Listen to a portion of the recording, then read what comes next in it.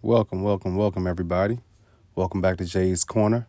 It's the first episode of 2022. Sorry I've been gone for so long. Hope everybody's been having a great year. Hope you guys had a strong 2021. I'll continue to fight through this pandemic and are also gearing up for what's to come. All right, y'all. So today I'm going to talk to y'all a little bit about what's going on in Ukraine with the ongoing crisis with Russia and some of the other aspects that are affecting it. I hope you guys have been paying attention because this is probably going to be some really big historical stuff that's going to happen. That's really been going on for the last, you can go predated a long time, but the current one's been going on for at least the last 10 years. I got a lot of mixed feelings about it. I definitely think that it's a situation that was going to happen and that was coming for a while, but I think it's also a situation that, we shouldn't always be so quick to judge. So what I see going on currently with Ukraine is kind of like a chess match. Now, I don't know if you guys have been noticing, but Russia always kind of either pump fakes or they're pretty much like the bully. They always want to bully somebody because they got the most stuff. And a lot of times they're doing it because they're a little insecure about what they have. So one of the things about Russia is I've actually been doing a little bit of research on this just because, it's considered the new World War II. But really, it's also a lot about economics and essentially pride. Russia's been trying to push back the start of the Soviet Union for a long time. And it's funny because the U.S. kind of ended the Soviet Union, at least so to speak, and Russia has been kind of continuing that for the last 100 years by moving different parts of military, different parts of government all over the place, but also by kind of intervening when they need resources. Russia's economy isn't the best, but it also is one of the biggest countries. They have an iron fist as far as they rule. And they really are strict with their people.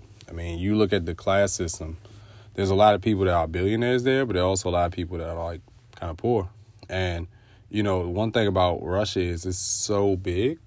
Not as big as some say, but if you look at the size comparison to the U.S. or even just the rest of Europe, they're about the same size, They make up almost half of Europe. And that's just the European side of Russia.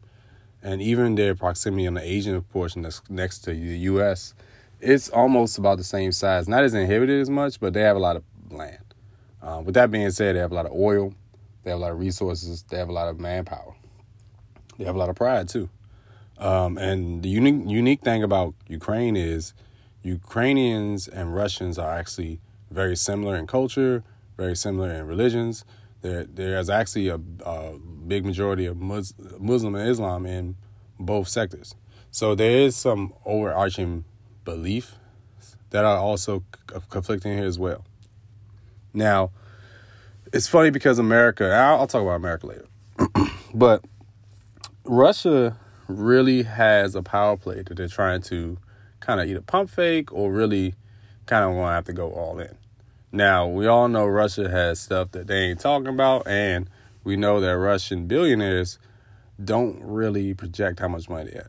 So that's the one thing about the Russian economy is they're invested, but they're invested enough that they show the world how much they got. They save a lot. Even Putin, he's been in power for 20 years in different roles, partly as a president, prime minister, over the military. And it's all different aspects that kind of give him more power. But, it's the thing with Ukraine is they start working with America and a lot of the Western European countries. So NATO is the agreement they use that basically kind of checks the trade agreements. And they pretty much make sure that either everything goes smoothly between the different countries who are trading. Most of these countries that have evolved kind of got in because of the U.S., and the reason why Russia doesn't want Ukraine in it is because they feel like they try to get in bed with the U.S., right? So it's a lot of things there that's happening. But one thing I will say is I saw some videos online and I saw some other articles talking about was just the way black people are treated around in Europe. And I think that's one thing that sometimes we do have to like wonder about these quote unquote conflicts is like we are all in a very much a mixing pot society, and we all have like-minded ideals and like-minded interests. But if we continue to look at each other based off of color and things that are really ignorant in time of crisis, then what does that say about our will for survival?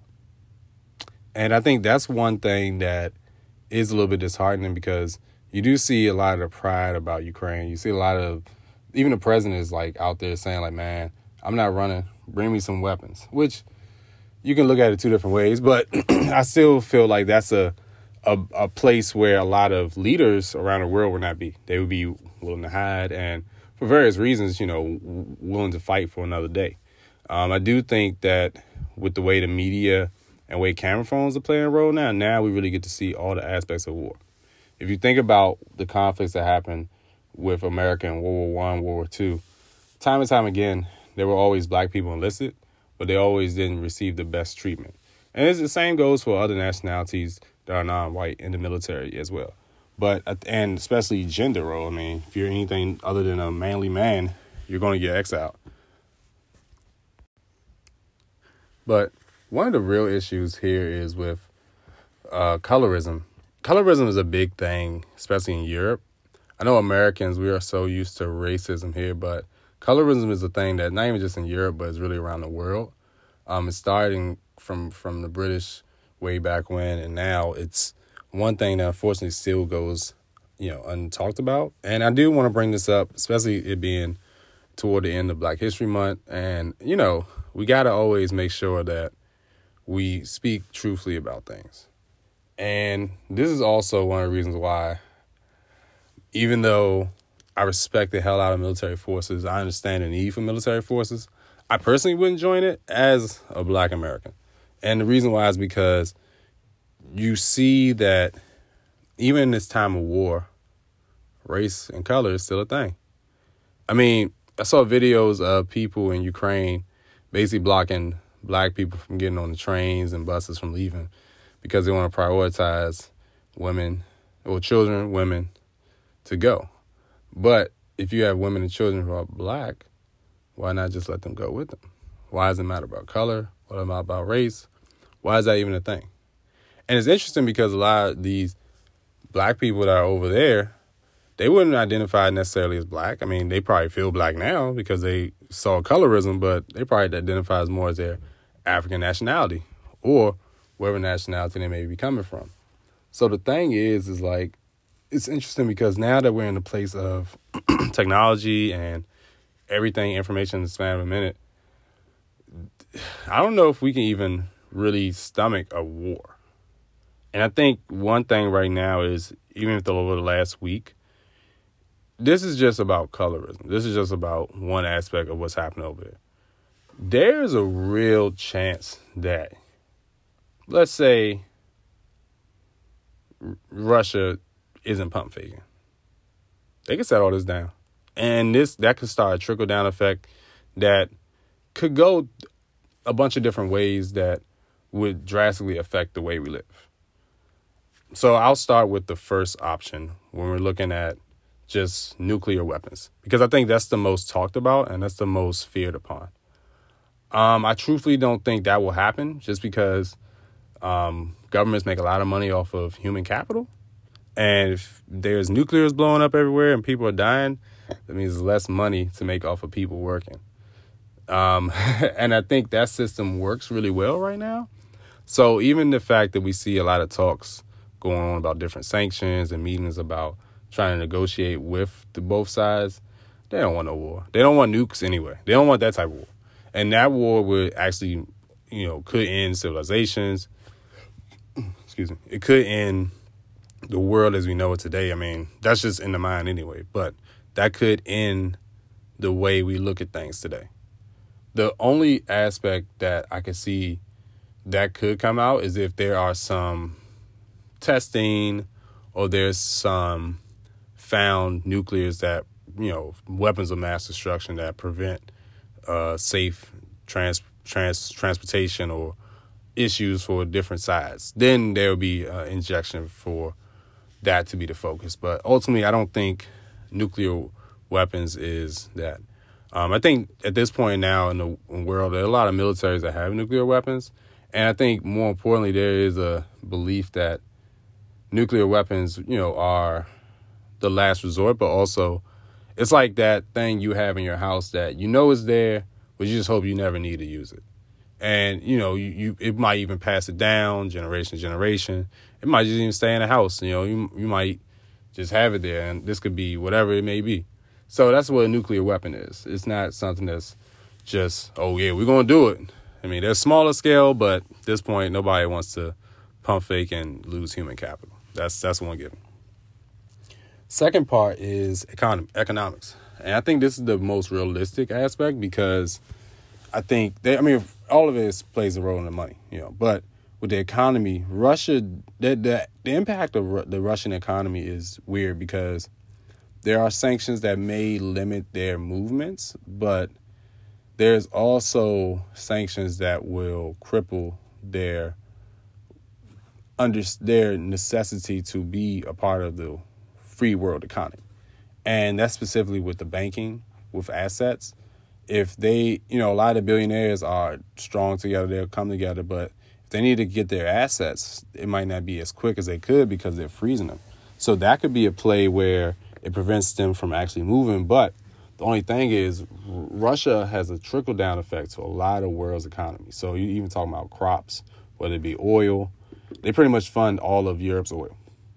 They have the pipelines, they have the access. So that's why Ukraine, Belarus, Crimea, those countries are bordering Russia. They have pipelines that run through there to go to the rest of Western Europe. So there is that part that, where there's a necessity for Russia to continue. There's also the domino effect of what if they take over Ukraine? Well, Ukraine has actually some good exports. They give out a lot of wheat, don't quote me on this, but they give out a lot of, I think, wheat and even something else with like food production to like other countries like in the Middle East and Africa and even parts of Asia. So there is an effect that this could, definitely affect the worldwide economy and not just the stock market and the trends. Now, the last part, I think, is the pride and the impact of this. When you look at war has always been a thing that comes in many forms, and it's never something that is great. So a lot of times it's a accumulation of things, or it's a necessity, or it's just a money grab. You name it, you tell, it's all mixed into that.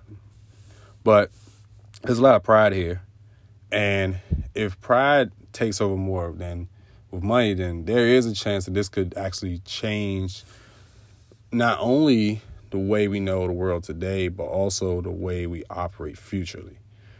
Just looking at the pride some of the Ukrainians have, even regardless of their own bigotry, that's not their fault. It's inherent. A lot of their aspects are showing the world about how to deal with oppressive states. And I think the fact that this is happening there on TV is a thing that we will have to look forward to seeing somewhere else in the future. And I think it's not about what's happening with this one, but where's the next one? And where's the next one? And then if there's multiple ones at the same time going on, we have something else there. So, but I just want to talk to you guys a little bit about that. Hopefully everyone is safe. Hopefully the next time when we talk, we meet again, there will be a resolution. There will be a safe passage. There will be Black Pride. There will be all that mixed into one. All right. I love you guys. Stay safe. Stay blessed. And I'll talk to you guys next time.